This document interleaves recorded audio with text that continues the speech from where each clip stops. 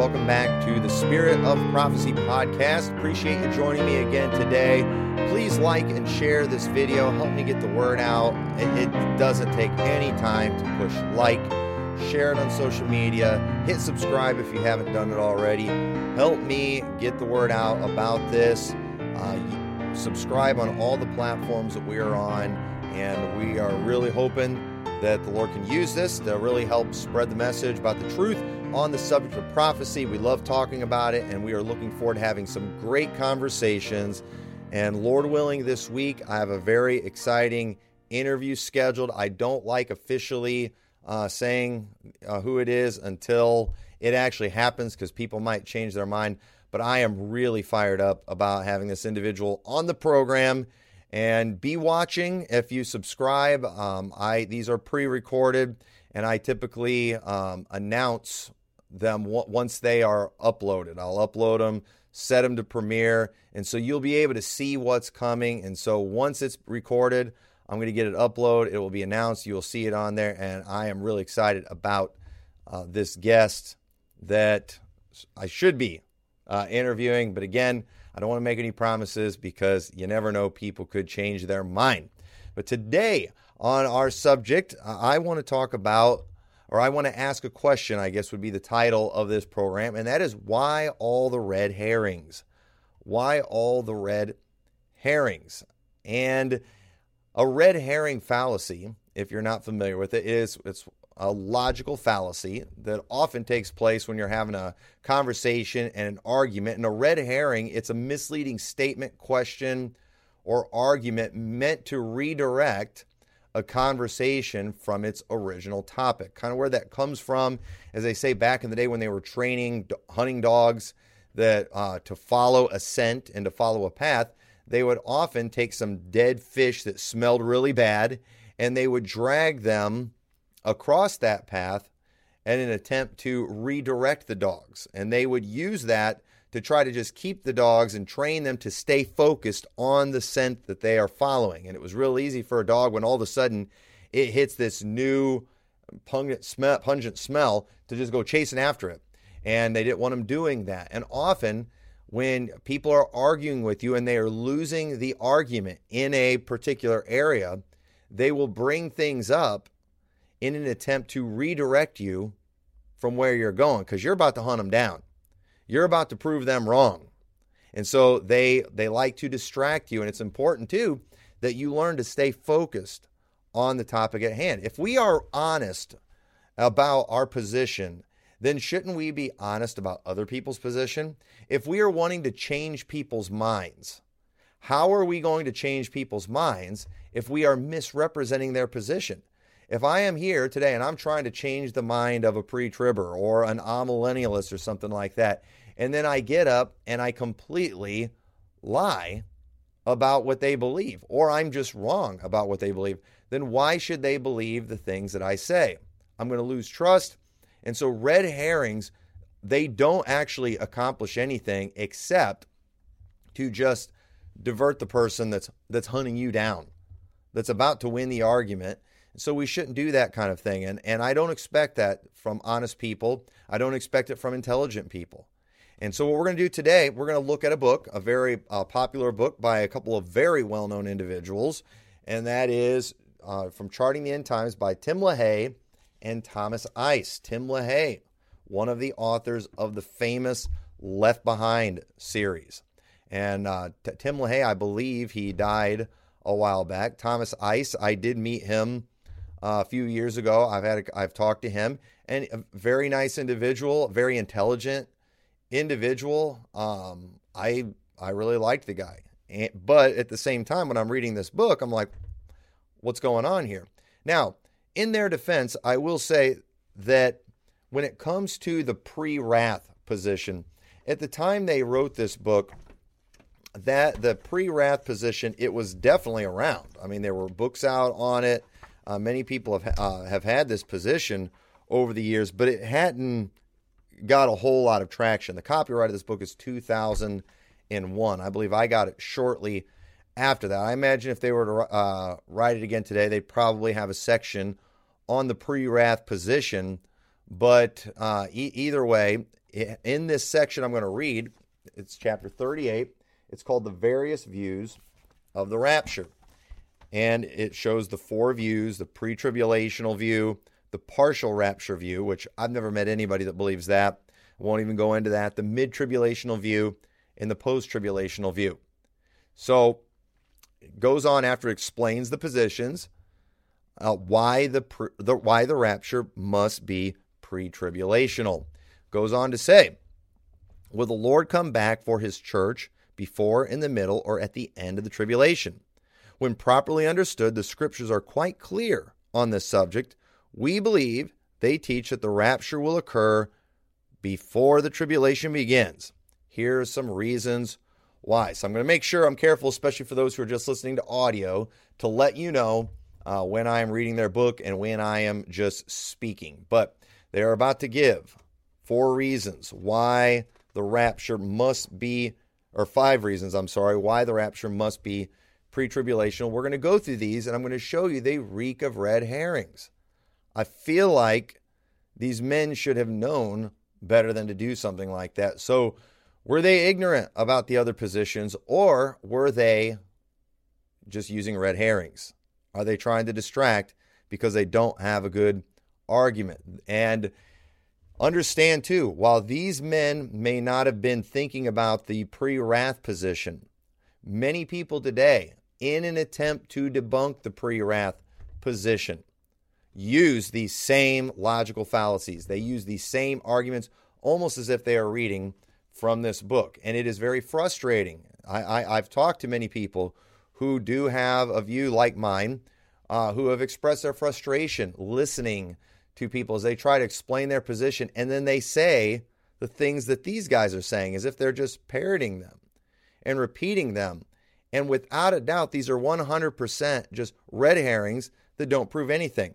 So notice the first reason that they gave why the rapture must be pre-tribulational is the Lord himself promised to deliver us. Well, here's my question. How does the mid-trib or the post-trib or the pre-wrath position teach that the Lord does not deliver us? Of course we're going to be delivered. There are some things that we all agree on in all of the rapture camps. We need to focus on where we disagree. Why aren't we focused on where we actually disagree? Why are you going to give a proof for the pre-tribulational view that's something that all the positions would agree on? That's not right. That's not fair. That's dishonest. Let's continue reading. A clear promise guaranteeing the church's rapture before the tribulation is found in Revelation 3:10. Since you have kept since you have kept my command to endure patiently, I will also keep you from the hour of trial that is going to come upon the whole world to test those who live on the earth. NIV.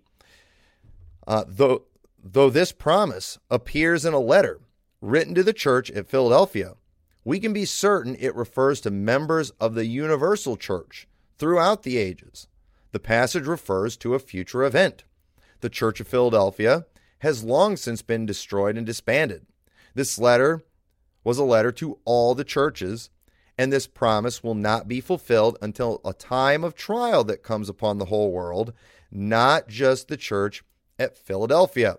So here's what we need to actually have a conversation about. If we were trying to have an honest conversation proving the pre-tribulational view over these other views, then you have to define this hour of trial or hour of temptation as it is in the King James Bible. How come you can just say that the hour of temptation or trial is Daniel's 70th week? How can you say, where's your proof that that's Daniel's 70th week? Where is your proof that that's talking about the 7-year tribulation? Where's your proof of that? Where is your proof that it's talking about the tribulation? Where's your proof of that? You have no proof of that. So the thing is, a pre-wrather, they believe if they want to define, if we're allowed to just define the time of temptation however we want, I could define it as when God pours out his wrath. You know, I could refer, if I'm a mid-tribber, I could say it's the second half of Daniel's 70th week. You know, if I'm a post-tribber, I could say it's Armageddon, or like a post-7-year guy. You know, you can't just take that line and then declare a meaning for it and not define it. Every view can, you know, not one other view that is mentioned in this book here of those 4 views, you know, teaches that we will go through the hour of temptation or trial, as the NIV puts it, that God promised to deliver us from. Nobody teaches that. So you have to prove that that hour of temptation is Daniel's 70th week. Good luck with that.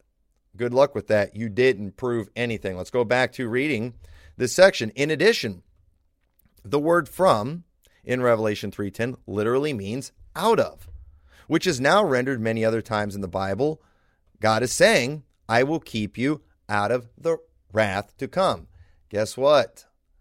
Pre-wrathers teach that God will keep us from the wrath to come. We believe that. Okay, now, maybe some post-7-year people don't believe that. I don't know. But I will 100% agree we have been promised to be delivered from the wrath to come. I agree with that. So this doesn't prove a pre-tribulational view. This does not prove a pre-Daniel 70th week view. It doesn't prove any of those things. And so to put that out there as a proof, and that this gives pre-tribulation more credibility over these other ones, is just absolutely false and misleading. And I use that, and I say it again, misleading. It's a red herring. These guys are intelligent enough to know better than to do something like this. Why? Why would you use this as proof? Have you not even looked into the other positions? Or are you intentionally trying to deceive? Number 2, only the pre-trib view preserves imminency. Only the pre-trib view preserves imminency. Now, I actually would disagree with that statement. I've said this before and I'll say it again, and I'm not going to cover it right now. There is one other way to get imminency. There is one other way to get imminency, but I don't know really anybody who would have this view. But there's one consistent way you could get imminency, but I think it's a really tough sell. It's a really tough thing to prove, and it's not the way the pre-tribbers are teaching it. 100% no, it is not. But imminency, we'll go on to read, is the word used to refer to the doctrine that Christ could come at any moment to call his bride to be with him in his Father's house. This is why Scripture has so many admonitions to watch. Like in Matthew 24, I'm talking now, that people are saying is not the rapture. They should have put those verses in there. It was in Matthew 24 where it's telling us to watch. It was in the Olivet Discourse that people are saying that's for the Jews. That's about Armageddon. That's not about the rapture. The admonitions to watch are all things around the Olivet Discourse, and it's all about the second coming of Christ that people are saying is not the rapture. I think it's interesting that it mentions the admonitions to watch, but it doesn't show us those admonitions. That's interesting. That's very interesting right there. But it says, to watch, be ready, and to look for him to come at any moment. Whoa, wait. Hold on. We are to be looking for the coming of Christ. Why did you add at any moment? What scripture did you get that from? For sure, we are to be looking for that blessed hope and the glorious appearing. We are to look for that blessed hope and glorious appearing. I'm not going to take time to go through it. In this book, they teach the blessed hope and the glorious appearing are two different events. The blessed hope is the rapture. The glorious appearing is Armageddon. That's what they teach in this book. It's in there. Well, it's telling us to look for the glorious appearing.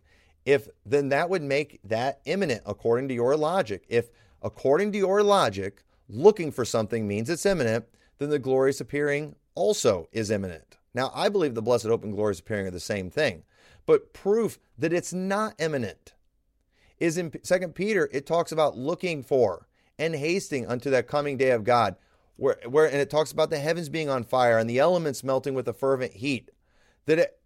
Even these guys would say that's at the end of everything, and it's telling us to look for it. So then that would mean the destruction of the earth by fire is imminent, according to their reasoning. This is bad reasoning. Looking for does not prove imminency, especially if the Bible specifically mentions certain things that are come before. We often get accused of teaching people to look for the Antichrist instead of Jesus Christ. No, we're not. Just like I'll tell my kids, if they're looking for Christmas, I'll tell them Halloween's coming first. And now they're watching for Halloween, not because they want Halloween, but because they know they've got to get through Halloween before we can get to Christmas. And I'm for sure looking for Jesus Christ. But that man of sin needs to be revealed first, according to 2 Thessalonians chapter 2, the son of perdition. So yeah, I'm looking for him, but not because I'm anxious to see him, but I'm real anxious to see what's going to come after him. And so when I see him, I'll know we're that much closer to the coming of Jesus Christ. If I want to drive to Nebraska, I'm going to be looking for Iowa before I look for Nebraska. Nebraska is where I'm trying to get, but I have to go through Iowa before I can get to Nebraska. That's just the way it is. And so this is bad reasoning. This is bad logic.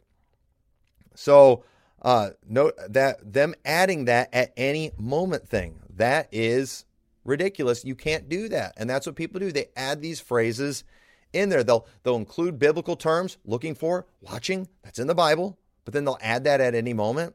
Watch out for people who add to the scriptures. And so it says the other three views destroy that immediate at any time coming.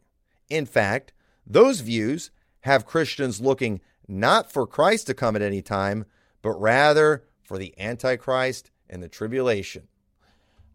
And they say that like that's so bad.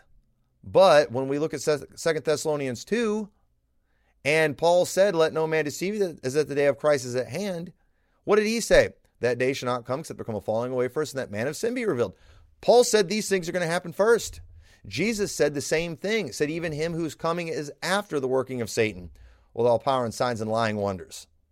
So they've made it a sin, or like this terrible thing, to be looking for the Antichrist, but they can't show you in the Bible that we're not supposed to do that. But I can show you in the Bible in two different places where the Bible specifically said that the Antichrist or the man of sin is going to come before Jesus Christ comes. Now, would we accuse people in the Old Testament who are looking for the Messiah to not be looking for the Messiah because they believe that Elias must first come? Remember that? Remember when the disciples asked, saying, hey, why say it the scribes that Elias must first come? And Jesus said that was right. Elias was going to come first and restore all things. The coming of the Messiah was prophesied, but even then there was something that was prophesied to come before that. But people, they were mainly looking for the Antichrist, or not the Antichrist, the Messiah. They were looking for the Messiah, and so of course they wanted to see Elias because they wanted to see what comes after that. The Messiah. That's what they were really looking forward to. And so we do. We look for signs. If I'm driving to Nebraska, I'm looking for signs. I'm looking for that sign. I got to look for the sign that says we're 200 miles away before we're 100 miles away. And before I get to the actual destination I'm trying to get to in Nebraska, I've still got to wait and see that sign that says welcome to Nebraska. So this is just bad reasoning. But yet everybody uses this. You're looking for the Antichrist. I'm looking for Jesus Christ. You're looking for the Undertaker. I'm looking for the Uppertaker. Well, okay, first off, I'm not looking for the Undertaker. I'm hoping to survive. But, these are great one-liners, but they don't prove anything, but yet they use it as proof. These are your proofs. So far, 2 out of 5, no proof. Let's keep reading. Number 3, the church is to be delivered from the wrath to come. Pre-wrathers believe we're going to be delivered from the wrath to come. That's not proof. Don't use things that we all agree on. Use the things that we disagree on. Let's talk about the things we disagree on. So what do? They talk about pre-trib is right because God promised to deliver us from the wrath to come. And then what do? They show all this evidence that we are going to be delivered from the wrath to come. Wait, but the problem is that's not proof, because pre-wrathers believe we're going to be delivered from the wrath to come. You need to prove what is the wrath of God. That's what you need to prove. But they don't want to have that conversation. They want to talk about something else. And it's very frustrating when you're trying to have an intelligent conversation and these people are trying to get you chase red herrings the whole time.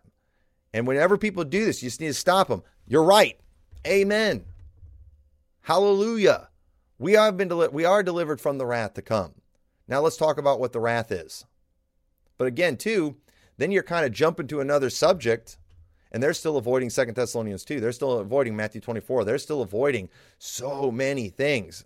And that's what typically happens. You got to stay focused on these things. And so let's read this section. The promise in 1 Thessalonians 1:10, Jesus rescues us from the wrath to come, was given by the Holy Spirit through the Apostle Paul to a young church planted on a second missionary journey. He had only 3 weeks to ground this church in the Word of God before being driven out of town. Many of his teachings during that brief period evidently pertain to Bible prophecy and end times events. For this letter, one of the first books of the New Testament to be written, emphasizes the second coming, the imminent return of Christ, the rapture, the tribulation, and other end time subjects. Paul apparently considered these topics essential for new converts. Paul mentions the second coming in every chapter, so there is no doubt about the main subject of his letter. After complimenting his readers on their faith and testimony, he commends them for turning to God from idols, to serve a living and true God, and to wait for his Son from heaven, whom he raised from the dead, that is Jesus, who rescues us from the wrath to come. The context of the passage is the rapture. For Christians are not waiting for the glorious appearing. Paul tells these people in 2 Thessalonians 2, 1 through 12, that the latter will not occur until Antichrist or that lawless one is revealed. No, the Christians in Thessalonica were awaiting the coming of Christ for his church. That is the rapture. They already knew the tribulation or wrath to come would follow the rapture, and that God had promised to rescue them from the wrath to come. So notice just so many things they just assumed here, because they mention how 2 Thessalonians 2, that's referring to the glorious appearing. And they're saying that because it is clear. It's talking about the coming of Christ and it being after the revealing of the man of sin. But they're saying, no, that's the glorious appearing. That's the event of Matthew 24 that they say happens after Daniel's 70th week. But no, you cannot prove that. In 2 Thessalonians 2, Paul said, I beseech you by the coming of the Lord. They rightfully said every chapter in 1 Thessalonians mentioned the coming of Christ, and it referred to it as the coming of the Lord. He called it the coming of the Lord every time. He never called it the rapture. He never called it the glorious appearing. He didn't call it the blessed hope in 1 Thessalonians. He called it the coming of our Lord, and he was talking about the same thing in 2 Thessalonians chapter 2. There is no doubt about it. And so understand, this proved nothing. Yet preachers will get up and arrogantly use these things as proof of a pre-tribulational rapture when pre-wrath people agree with all these things. But you've still not proven Daniel's 70th week is God's wrath on the world. You've still not proven that the tribulation is God's wrath on the world. You've not proven that. And that is a great conversation that we will definitely have one of these days. They didn't prove imminency in this book, and I plan on doing a program just on imminency, and it is astounding how weak that doctrine is. I'm looking forward to covering that. So number 4, and you'll notice too, they'll number all these things, but a lot of it's the same point over and over again. Here's the 4th proof: Christians are not appointed to wrath. But wait a minute, the first point says the Lord promised to deliver us from the wrath. And so this is the same point. Because they don't have many points, they're making the same points and they're rewording them. These guys are way more intelligent than that. But yet, when it's so funny how intelligent people, doctrinally sound people, and I don't know all these guys' doctrine on things, but I've seen this with doctrinally sound people who write on salvation and write on a lot of things. When it comes to eschatology, all hermeneutics go out the window, all soundness, all ability to prove things thoroughly just go out the window. And it's because they're wrong. It's because they're wrong. And here's another thing we got to realize too. Sometimes there's things that we could be right on where we don't have a lot of proof. We don't always have to give 4 points, a little song and a dance and a poem. Sometimes we got one verse. That's all we got. Sometimes that's all we need. Sometimes we might only have one verse and it's not real clear. We're assuming we're right. It's kind of like my program I did last Monday about Michael the Archangel. That's not an open and shut slam dunk case. It's just a good possibility. It slaughters the idea that the Holy Spirit is the restrainer that's taken out.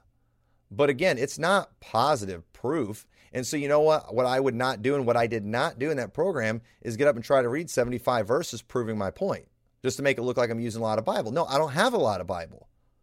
Sometimes we don't have a lot of Bible for things. And if you don't have a lot of Bible for something, don't use a lot of Bible. People got to get a hold of that. There are some subjects we don't have a lot of Bible for. Doesn't mean we're wrong, but you hurt yourself. You hurt your argument when you misuse Bible to try to prove your point, and you make yourself look bad when you're just repeating points. They're repeating a point right here. Christians are not appointed to wrath. I agree. We are not appointed to wrath. This does not prove pre-tribulation.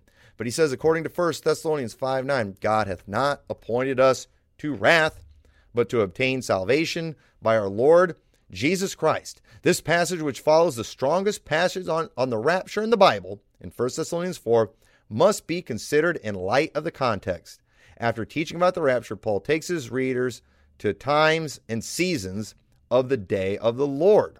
Some suggest this refers to a single day on which Christ returns to this earth to set up his kingdom, but that is not consistent with the Bible's other uses of the phrase, the day of the Lord. Sometimes this phrase does refer to the glorious appearing, but on other occasions it encompasses the rapture, the tribulation, and the glorious appearing. And they're not proving any of this. They are just telling you stuff. Folks, the glorious appearing is the rapture. When Christ, who is our life, shall appear, then shall we also appear with him in glory. We are looking for that blessed hope and glorious appearing. When we see him, we will be like him, for we shall see him as he is. So to say that's not the rapture is not the glorious appearing is ridiculous. But people think of that because they think of the rapture as being something that just catches us by surprise and we just disappear. No, we are going to see him and we're going to be like him when we see him. The Bible tells us that, and we are going to be changed in a moment, in the twinkling of an eye, at the last trump. But people don't want you looking for an event where we're going to see Christ, because then you might associate it with, behold, he cometh with eyes, or with clouds, and every eye shall see him. And we absolutely should associate it with that. Won't go into that. But anyway, for 1 Thessalonians 5:9 makes it clear that God has not appointed us to wrath. The tribulation, in parentheses they put. They're just telling you that's the tribulation, meaning Daniel's 70th week, meaning 7 years. They've not proved that. They've not proved that at all. But to obtain salvation or deliverance from it. Since so many saints will be martyred during the tribulation, there will be few, if any, alive at the glorious appearing of Christ. The promise cannot mean, then, that he will deliver believers during the time of wrath, for the saints who live through the tribulation will not be delivered. In fact, most will be martyred. To be delivered out of it, the church will have to be raptured before it begins. Since the tribulation is especially the time of God's wrath, and since Christians are not appointed to wrath, then it follows that the church will be raptured before the tribulation. In short, the rapture occurs before the tribulation, while the glorious appearing occurs after it. And they are right. The glorious appearing occurs after the tribulation, but the rapture and glorious appearing are, in fact, the same thing. That is so easy to prove. So this is horrible. This is just what they're trying to shove down our throats here. And notice too that the wrath that they keep referring to is saints being martyred. Since when has saints being martyred been God's wrath?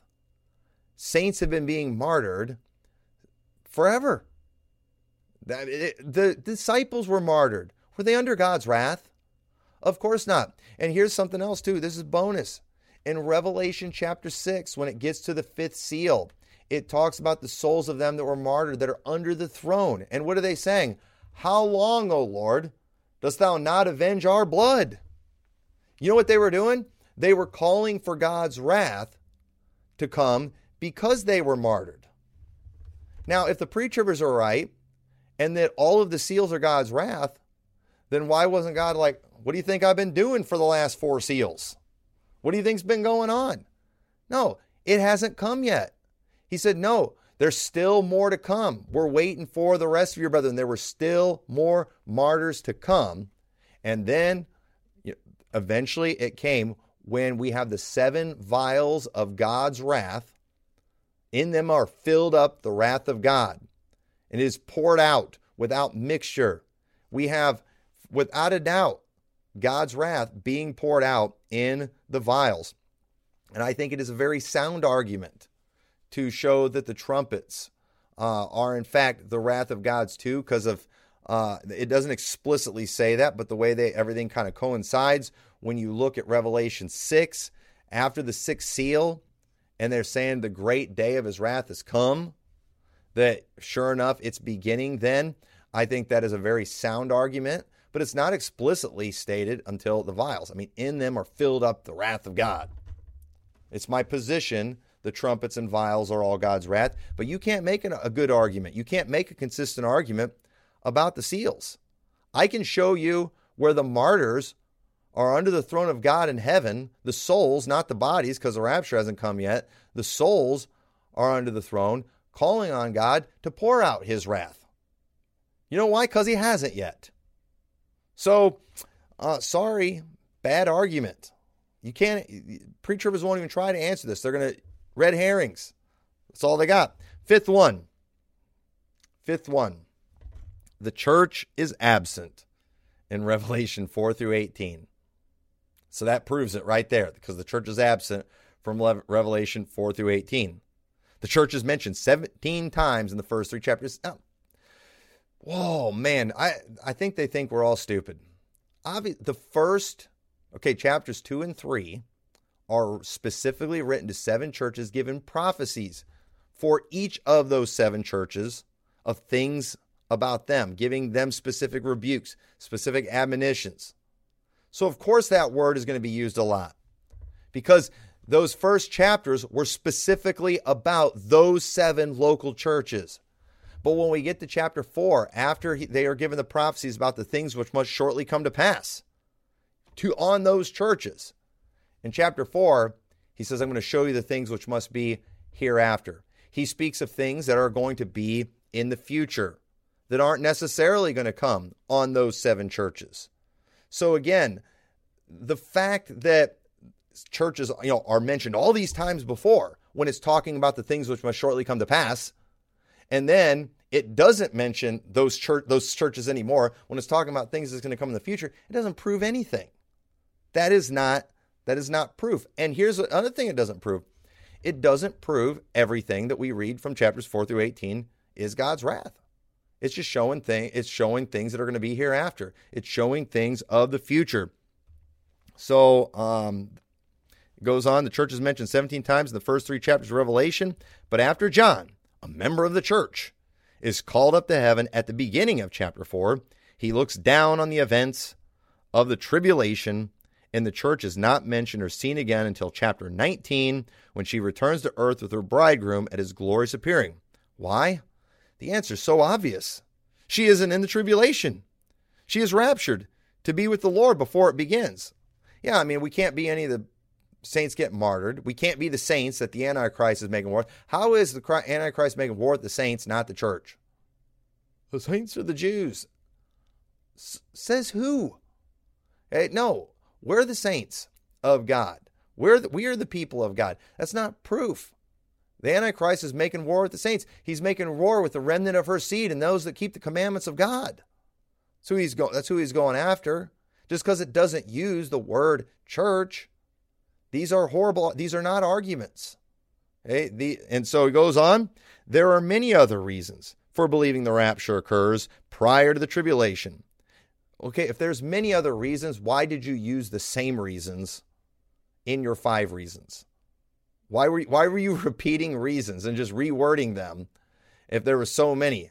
If you really needed those 5 reasons, You should have used some of those other ones instead of just rewording some of the same reasons. Keep reading. It says, these are found in Tim LaHaye Prophecy Study Bible. Little pitch there for a study Bible. And, you can find some of the stuff in Scofield's study Bible too. You know what you can't find? You can't find this in the text of a King James Bible.